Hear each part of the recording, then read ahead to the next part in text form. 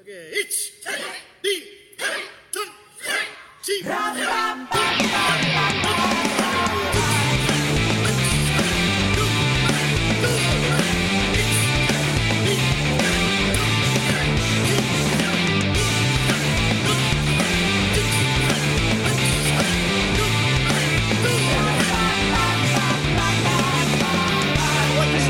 about that. It's taken you till episode 218 to have me on.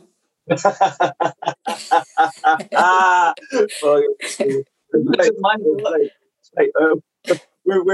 discovering that we can actually reach out and get people on. Yeah. They don't have to be in the room with us. That's a good thing. We're like, ooh. It just kind of occurred to us recently. But yeah, for those of you who don't know, this is Chrissy Sensei. She's my senior, she's Bruce's senior, she's everybody's senior. One of the seniors of seniors in HDKI. We're very happy to have you, Chrissy, and we're going to have a lot of fun. First things first, how are you coping with all this COVID hardship? How are you feeling? How are you going? How is training going through all the COVID stuff? Personally, I've been coping very well. And for my day job, nothing much has really changed for me. I've been going to work every day, right the way throughout. Then we had Zoom, obviously, and that was exciting to begin with, and then a complete ball ache. Mm-hmm. I got a bit zoomed out, as did everybody else. And thankfully, where I'm living in the country, touch wood, at the moment, we are able to continue dojo training. Some people aren't feeling safe enough to come back to the dojo just yet, so I still am doing some Zoom classes and some one-to-ones at my own personal dojo for the people that don't want to come back as a group activity yet. Yeah, we've just been put back on level 5 over here. So we're back on Zoom. We're back outdoors again and everything. It's just a total head wreck. Pain. Big pain. But yeah. It's good to hear you've got a bit of normality with the work and stuff like that. That's good. That's better than most. Of course, I am very fortunate. I mean, work's been crazy, clearly, because I work with very vulnerable people. But at the same time, I'm very fortunate to be able to go to work still. So, Chrissy, for the people who don't know you, we want to just dive into your karate history a little bit. So, first things first, where did your karate journey begin? It began in the English Riviera, which is Torquay to those that don't know. At the very young age of 11 years old. It was a very active dojo. It was in the days when, the early to mid 80s, when dojos were rammed every day and a little bit more lively, dare I say, than they are now. It was a lot scrappier, a lot harder. Most people left the dojo with blood on their doggies. It wasn't unusual, and I think now if you get a little bit of blood on your gi, you go home feeling a bit sorry for yourself. But whereas in those days it was absolutely normal, and back then there were less girls. There's lots of girls and women training now. I was one of very few, and back in the day when I first started competing, because I think I entered my first competition about 3 weeks after I started training, it was against boys. There was no separate category for girls, so I just fought against boys. You smashed every last one of them, didn't you? No, literally. I'd literally been training for 3 weeks, and you had to be a yellow belt to enter. So I just got a yellow belt thrown at me for the day. So put that on and go and fight the boys. And the boys would get super angry if the girls hit them, so they were crazy. I remember, I have a clear vision of my first competition, and I got the shit kicked out of me by a girl. Smack the shit out of me. My first ever competition, I got beaten in the final by a girl. Yeah? That was first round for me, I believe. Yeah, first round got smashed by I think it was an orange belt, and she was an orange belt as well. I have a distinct vision of an orange belt girl punching me in the face. And that's why Roth is a raging misogynist.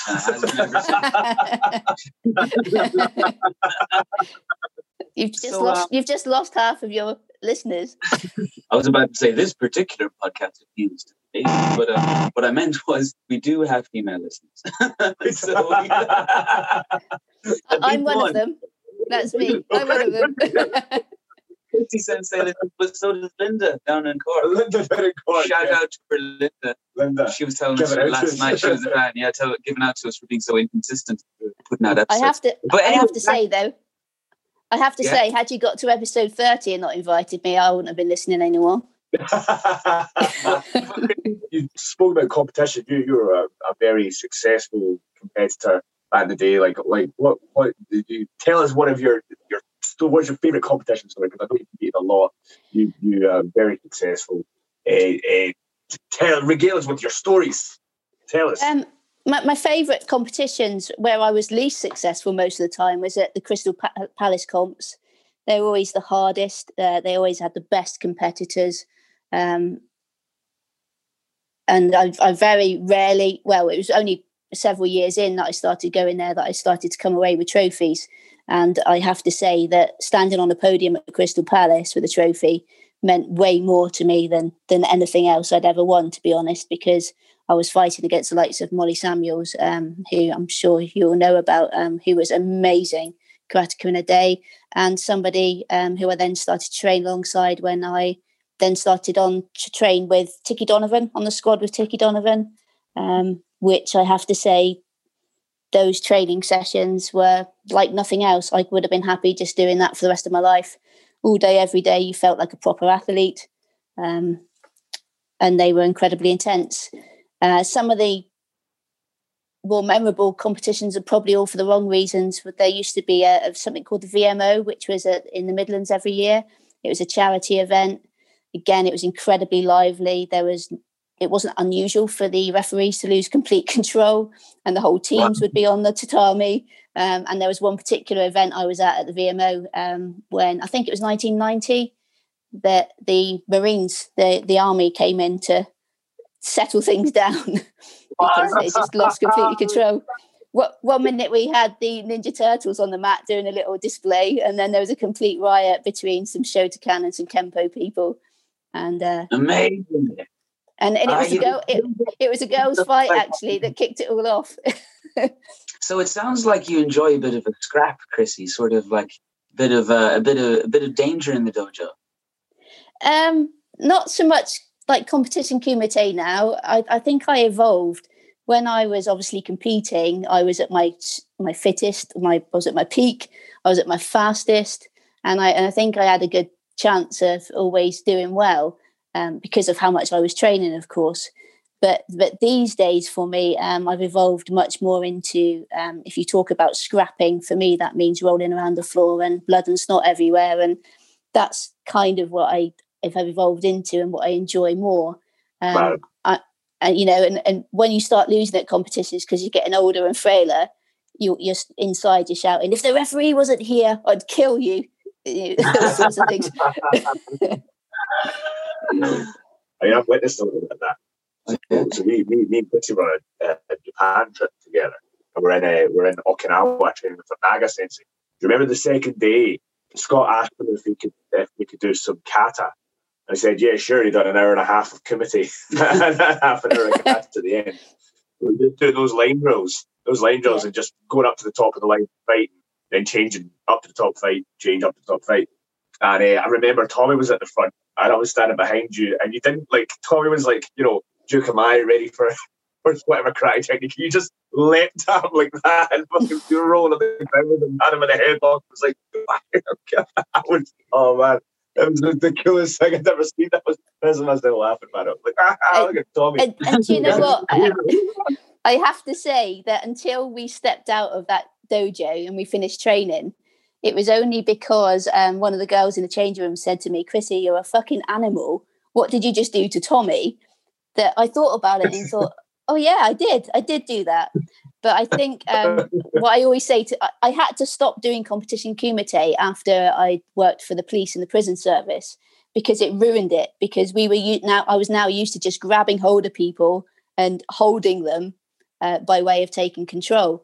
And when you're doing that day in, day out, and a large proportion of your day is spent on the floor with people because they are leading it that way, my memory pattern now, my brain is telling me that I just have to take control. I have to get that person and take control before it gets out of control. So mostly fear-led, but then that has dragged into the dojo with me. I feel unable to do kumite now without trying to grab hold of people and take them down to the floor. Have you ever trained in any Brazilian jiu-jitsu? No, I haven't. Most of my exploratory, should I say, interest has been in Kairos Jiu-Jitsu, which was all about pressure points and choke outs and stuff like that. I can remember years ago when I first tried Kairos Jiu-Jitsu, it was with Aidan Trimble, actually. He was still working alongside Vince Morris at the time, who went into Kairos Jiu-Jitsu. And we did this seminar at Nottingham University where we paid the students 10 quid a day, basically so that we could choke them out and hit them in the pressure points.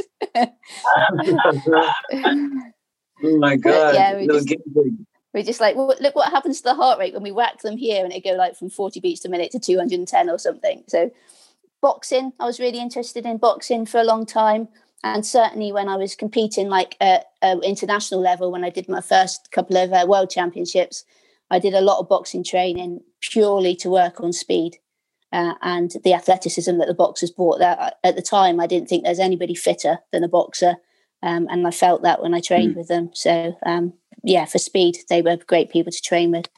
Excellent. I find that interesting. Like, so you're touching on, different martial arts and different disciplines that you've sort of dived into to improve performance and stuff. Like, do you think that there's certain things that karate doesn't have that's essential to look elsewhere for? Not so much now, and I'll tell you for why. Because we've become much smarter about not only how we train but how we teach people. So I think certainly for you guys, you get the best of it with your morning training.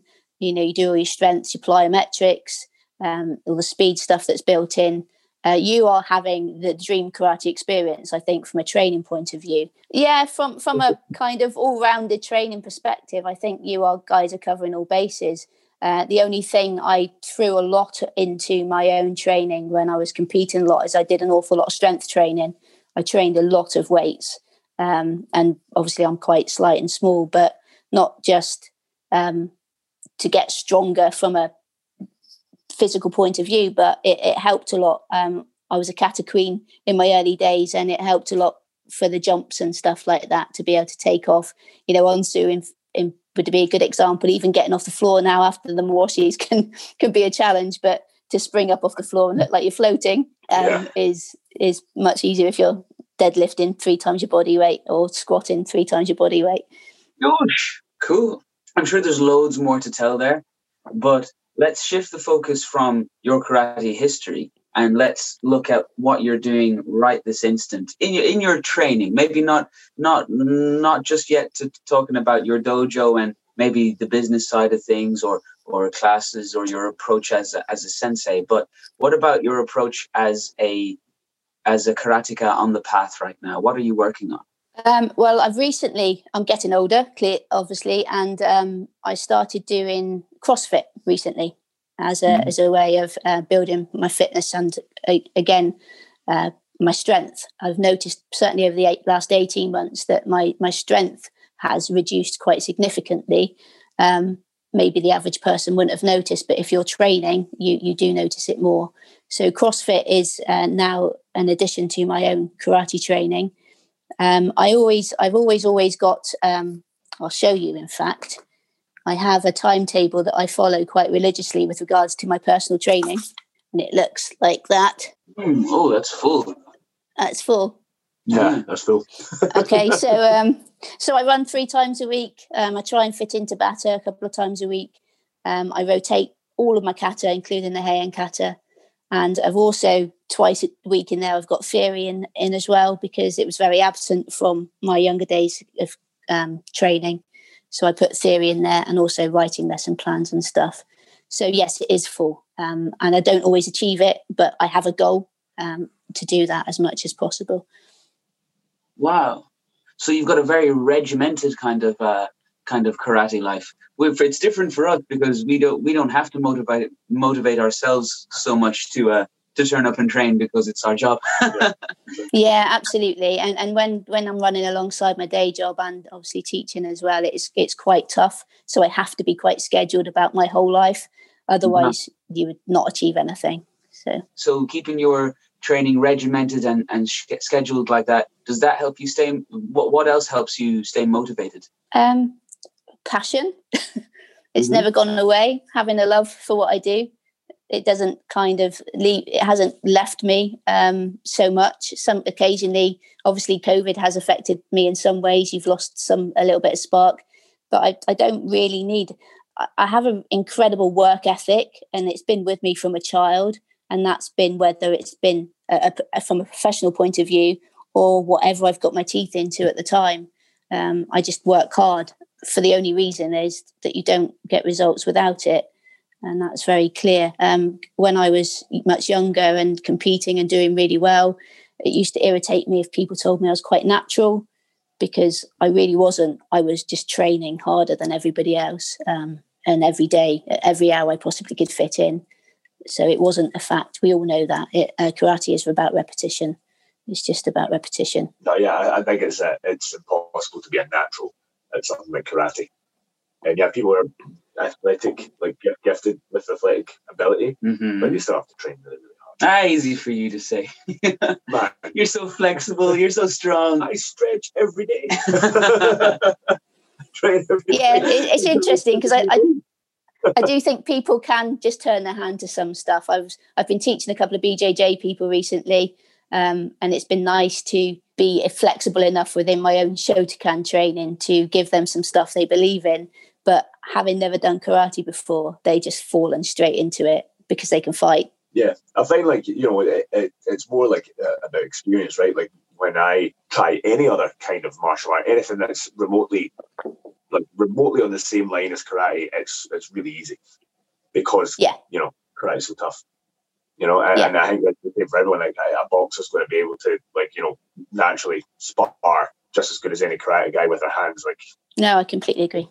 And then with teaching, like we were talking about your own path, but teaching, you mentioned a couple of times, you're now teaching on an international level. You were there was a video, I saw a video of you teaching the other day in Sweden. I can't remember when it was, but I was in Martin Krona's dojo. Yeah, last October. And how do you find teaching internationally? Is that something that was a goal of yours? When you started teaching, your own dojo, was it going to the invited places, or is it just a happy result of your effort? It was a goal when I was about 23, so over 20 years ago.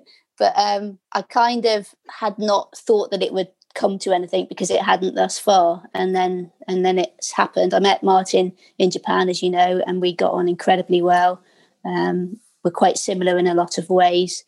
And because of that connection, I think he just hooked me over. And I have to say that whilst I was incredibly nervous about going, it was my first international seminar to teach at. I loved it, and I loved the people, and it felt quite natural. And then the same when I went to Norway with Simon in the month later in November, it was actually okay. It felt okay. I always feel like when I go to teach, if I get invited somewhere, I'm really nervous about it until we all stand in line up and we do that first read, and I'm like, oh, it's just like a normal class. Like you do this all the time, it's fine, and you kind of just fall into your rhythm a little bit. So the more I do it, the less nervous I get. But you came here to teach. Unfortunately, I was away. I think I was either in Barcelona or Macedonia at the time. But I was away doing my own thing when you and Andrea came to teach. What did you think of the dojo? Was it first time teaching the dojo? How was that experience? I was super nervous about coming to Dublin to teach in front of Scott. And I can remember, he doesn't know this, but I looked up the line once. I was teaching a drill, and I said to do Kokomi, and I looked up the line and saw what I thought looked like a Kiyagi. I said, we're not doing Kiyagi, we're doing Kokomi. And then I looked back and it was Scott.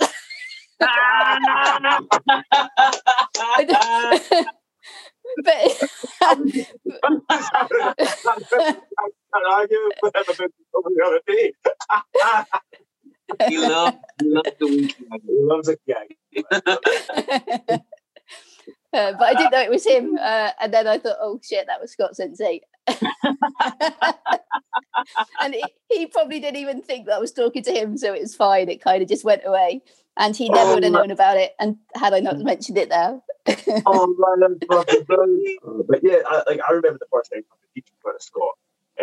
when I first got the job here, and I was my first time teaching in front of him, and I remember everything that I'd ever learned about karate just went out the window. I was like stumbling, bumbling mess. I didn't know what I was doing, and, and I went up to him afterwards. I was like, man, I was like, I've never been more nervous in my life. You know, like competitions, gradings, all that stuff. I was like, teaching in front of him was like, it's its own challenge in itself. You know, never mind teaching a good class. It's a bit nerve-wracking. Now it don't give a fuck. Yeah, because he takes the piss out of us all the time now. No matter so how good it doesn't matter what we do. Yeah, but like I've said to you guys before, it's really good that you do laugh at yourselves, because I think it was never encouraged when I was coming up through the ages through karate, and we were very serious about our karate, and we were very hard on ourselves. And you know, now in my own dojo, I'm just saying, people, just laugh at yourself. If you can't do it, so what? Just keep practicing, because if you don't laugh at yourself, it becomes quite a horrible place to be at times when you're just constantly beating yourself up. If you don't enjoy training, then why are you doing it? You know, like it's hard enough. It's hard enough without you being hard on yourself. You know. Yeah. You need to give yourself a little bit of respite from it. Well, it's a combination, isn't it? Because you do need to be hard on yourself. You need to be honest with yourself. I think. Okay. Not necessarily hard on yourself, but honest with yourself. You can know when something's shit and when it's good, and then you need to be able to go, oh shit, I need to practice that, and not be like, oh, life's over. When I first started training with Asano years ago, he would, like, if people weren't doing stuff to his standard, he would just take them down on the floor and stamp on them. You know, that's the sort of punishments you were terrified of not doing it the way he wanted it. There's a lot of messed up karateka out there as a result of that. Do you think that the style of training, like you were talking about, how back in the day you'd come away all bloodied up and stuff, and that was like a normal day? Do you think that things have changed for the better, or do you wish that things were a little more old school at times? I think you can have it one way or the other. I don't think you can find an in between, and I say that because we didn't know any different, so we didn't question it.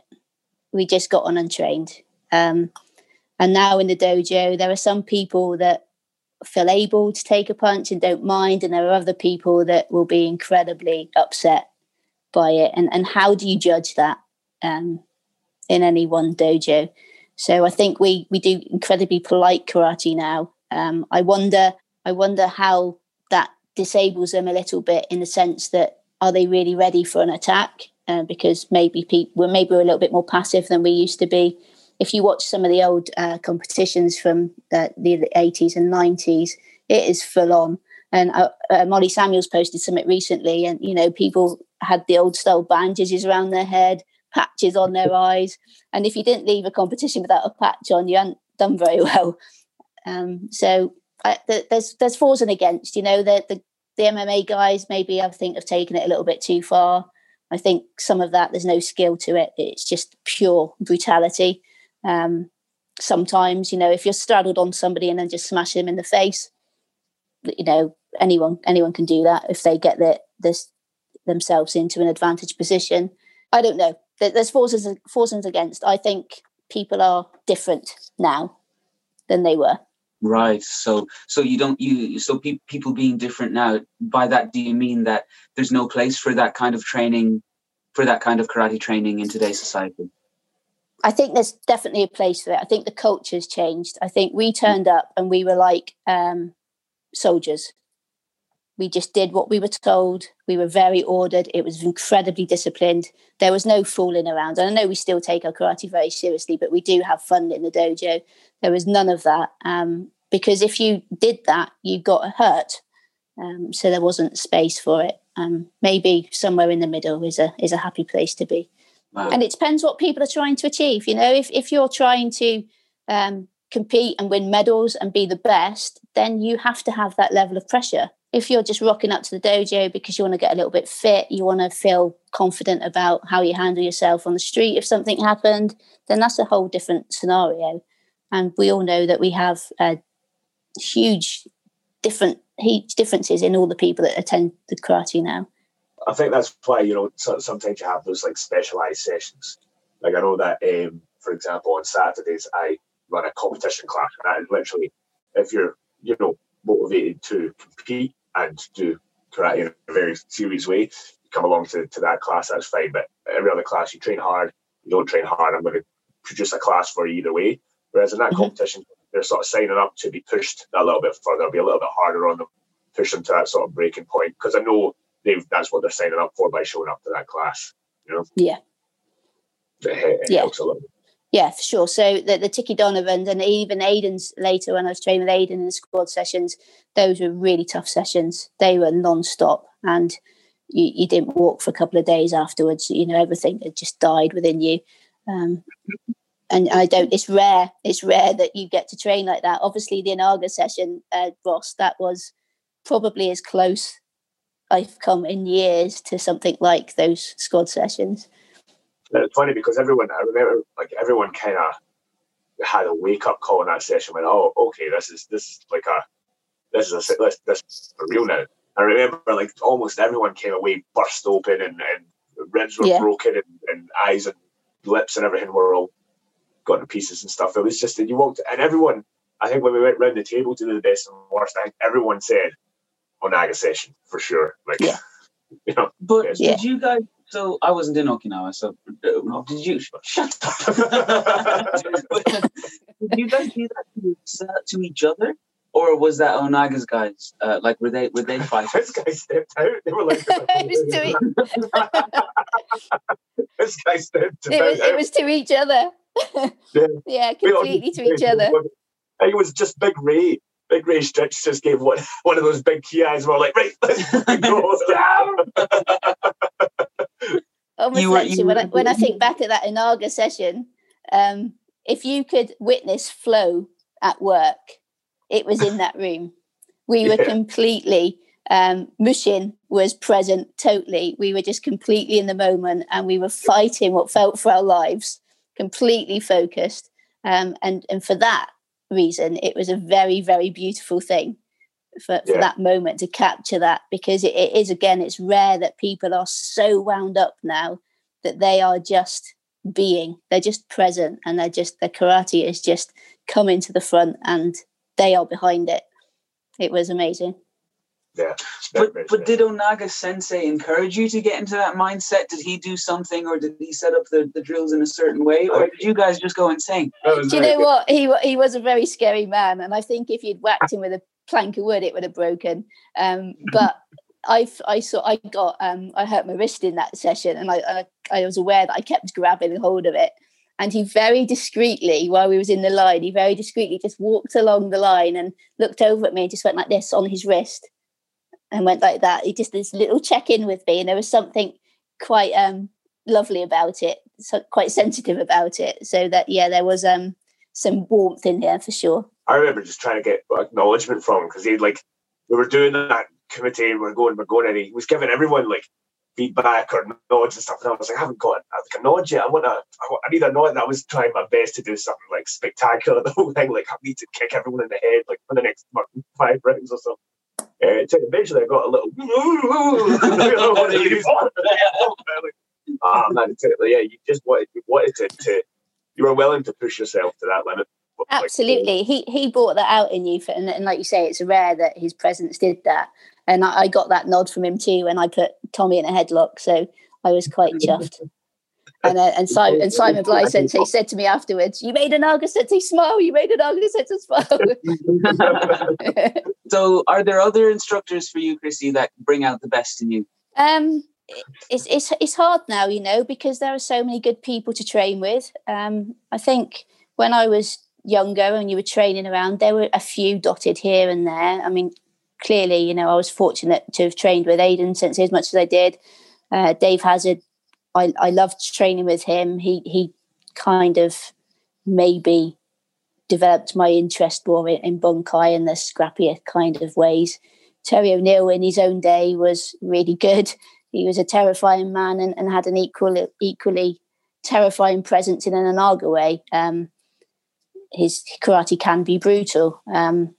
But these days, when I look at on the circuit, I'm not going to keep saying it for the saying sake, but I think Scott's one of the best out there.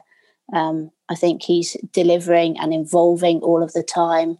And what one of the things I love about him more than ever is his work ethic. You know, I don't see anybody working as hard as him.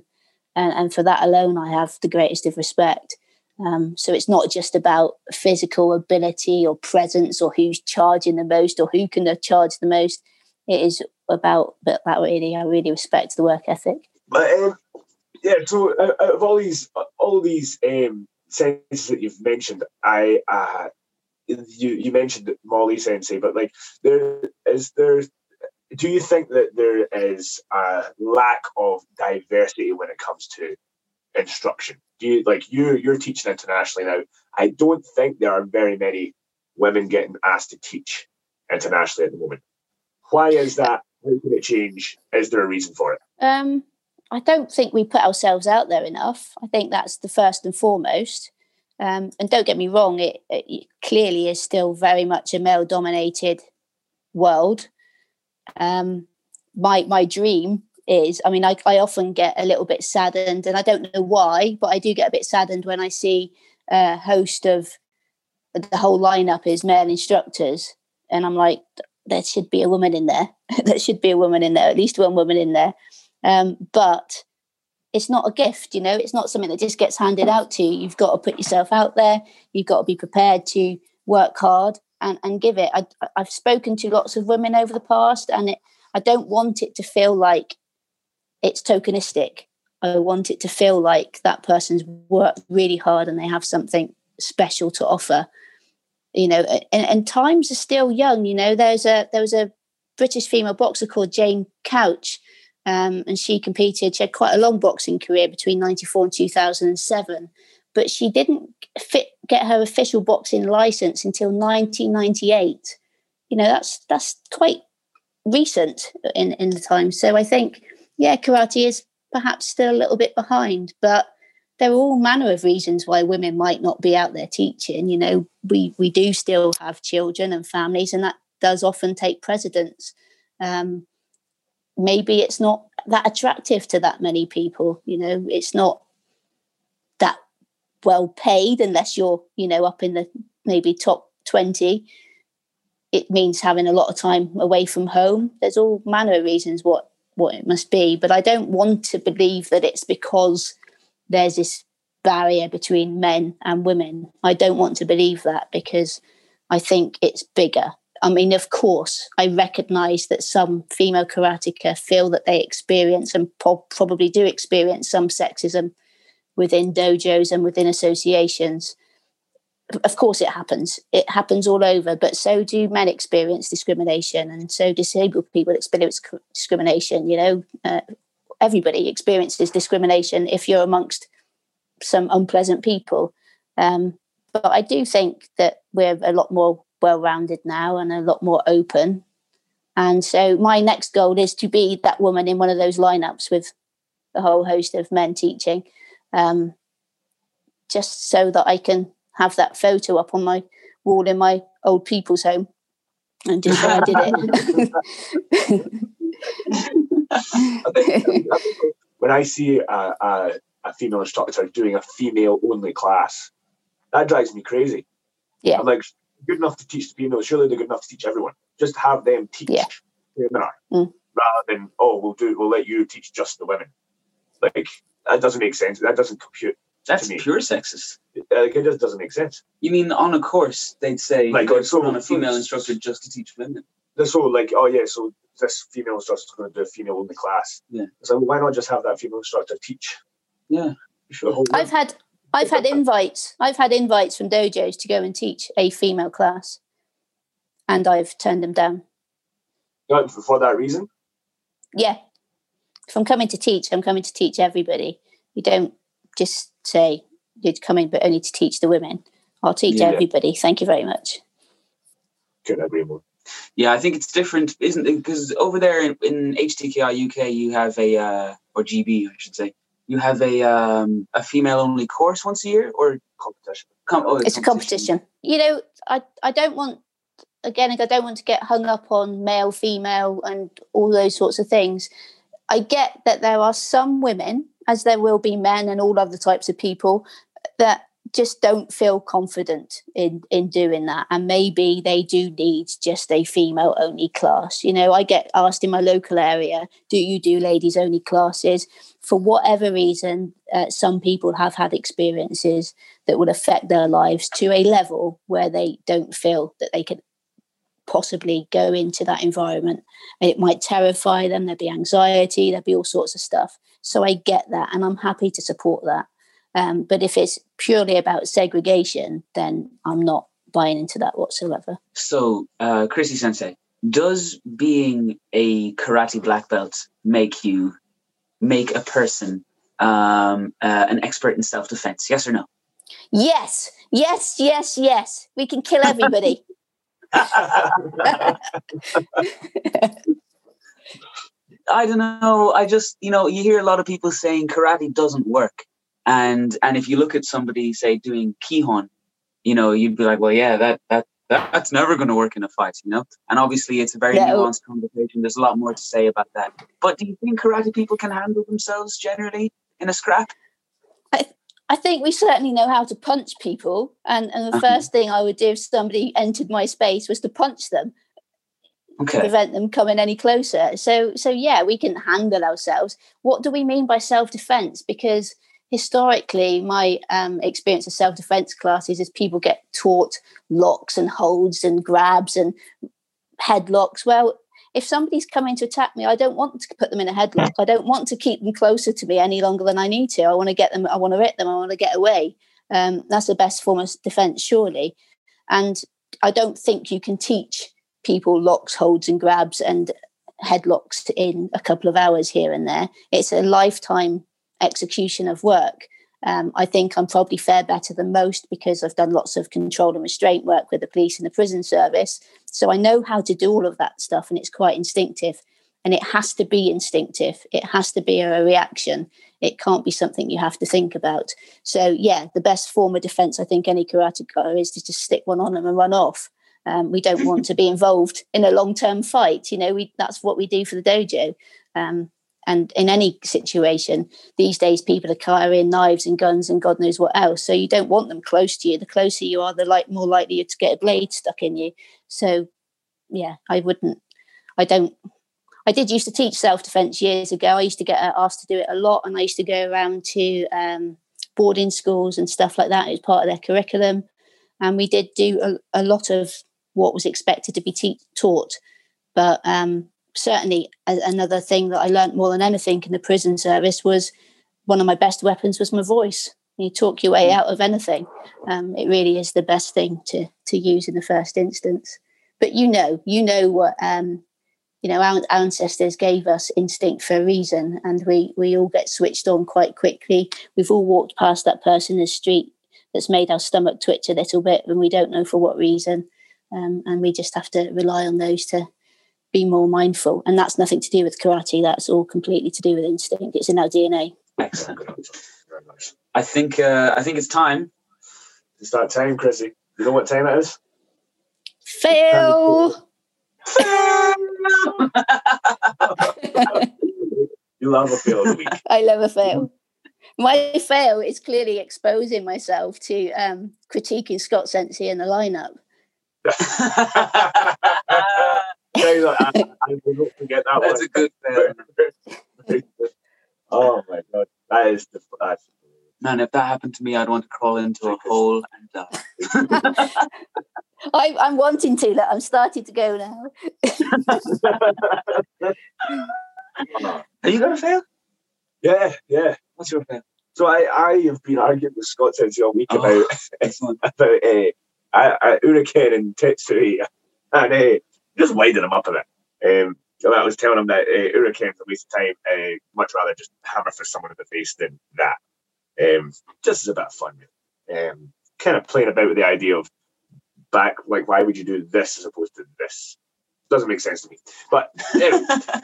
Have you any thoughts on that? Because you ever Uraken? Not out of that. I used to use it a lot in competition because obviously I'm quite short. So I used to do this thing where I jumped up in the air and went over the top of the Uraken. I think I think you have to be careful. It's just like the top of our foot, the back of our hand, isn't it? We got those soft bones and stuff. So I do think that Bruce Lee whip on the end is super important to ensure that you get the knuckles connecting and not the back of the hand. It's pointless hitting somebody with the flat of the back of your hand. That's quite dangerous, I think. And you probably mash it up a little bit. Right. But Tetsuri, for me, Tetsuri feels a bit like hitting somebody with a marshmallow because it feels a bit soft. But it depends where I was hitting them, of course. If I was hitting them in the groin, then it'd feel like a sledgehammer. So, just gonna keep practicing. But I was arguing. My feeling is I was arguing with Scott about this and winding him up. And then he decided to do sparring. Like we were going to start morning training off the sparring, and he came in very aggressive to try and with a big lunging hurricane to prove a point. And we got in an exchange, and I got a good wee dig, boom, right the guts, boom, and he was like, and he started coming at me the way he does, that sort of tiger blood DNA, like, and he grabbed me, and I went, "Oh, he's going to do something," and I pulled my elbows in so he didn't like kick my elbows or something. And he ends up kneeing me square on the elbow, and he's crippled him. he's crippled. I'm putting him out of commission, like he's done. He's crippled. And I've been suffering ever since. Then. He's always taking it out on me and smacking me. So yeah, I've been suffering a little bit because of that. So my feelings are just going to arguing with Scott. We're just poking the bear, really. That's my Okay, mine's very similar. I when we were sparring in that same session, I kicked our intern. And I cut his hand open. Poor David Pope Sensei has had his hand wrapped up for half the week because my toenails kind of slashed his hand open. I feel quite bad. The internship is supposed to be a little bit like that, but not when you're an 8th dan in your 60s, you know. And he's not here for the same reasons all our other interns have traveled here. So I feel a bit stupid for having for having not cut your toenails. Yeah, exactly. Well, no, their toenails are cut. Do you know, going back to years ago, we used to have a toenail and fingernail inspection before training. Ooh. Well, I keep my fingernails long on this hand for guitar playing. Your guitar, of course. Mm. Yeah. I just have to try not to cut people with them. Okay, Chrissy Sensei, we have to go. We have other appointments, but is there anything you want to give a shout out to? Anything you want to touch on just before we leave? Now that you've got the biggest platform in the HDKI, this podcast. Yeah, it's about time, really, to be honest. I'm not going to keep mentioning it. No, I'm kidding. No, just thank you guys for having me on. It's been great to speak to you this afternoon, and I hope that I get over there to see you as and when COVID, dare I say it, allows. Absolutely. It's been an absolute pleasure. It's been a great chat. We will definitely do it again because I feel like we've just skimmed the surface of Chrissy's karate story. There's a lot more, for sure. A lot more in there, so for sure we'll get you back on sooner rather than later. But we very much appreciate your time, Chrissy. We're very thankful, very grateful. And hopefully we'll see you soon.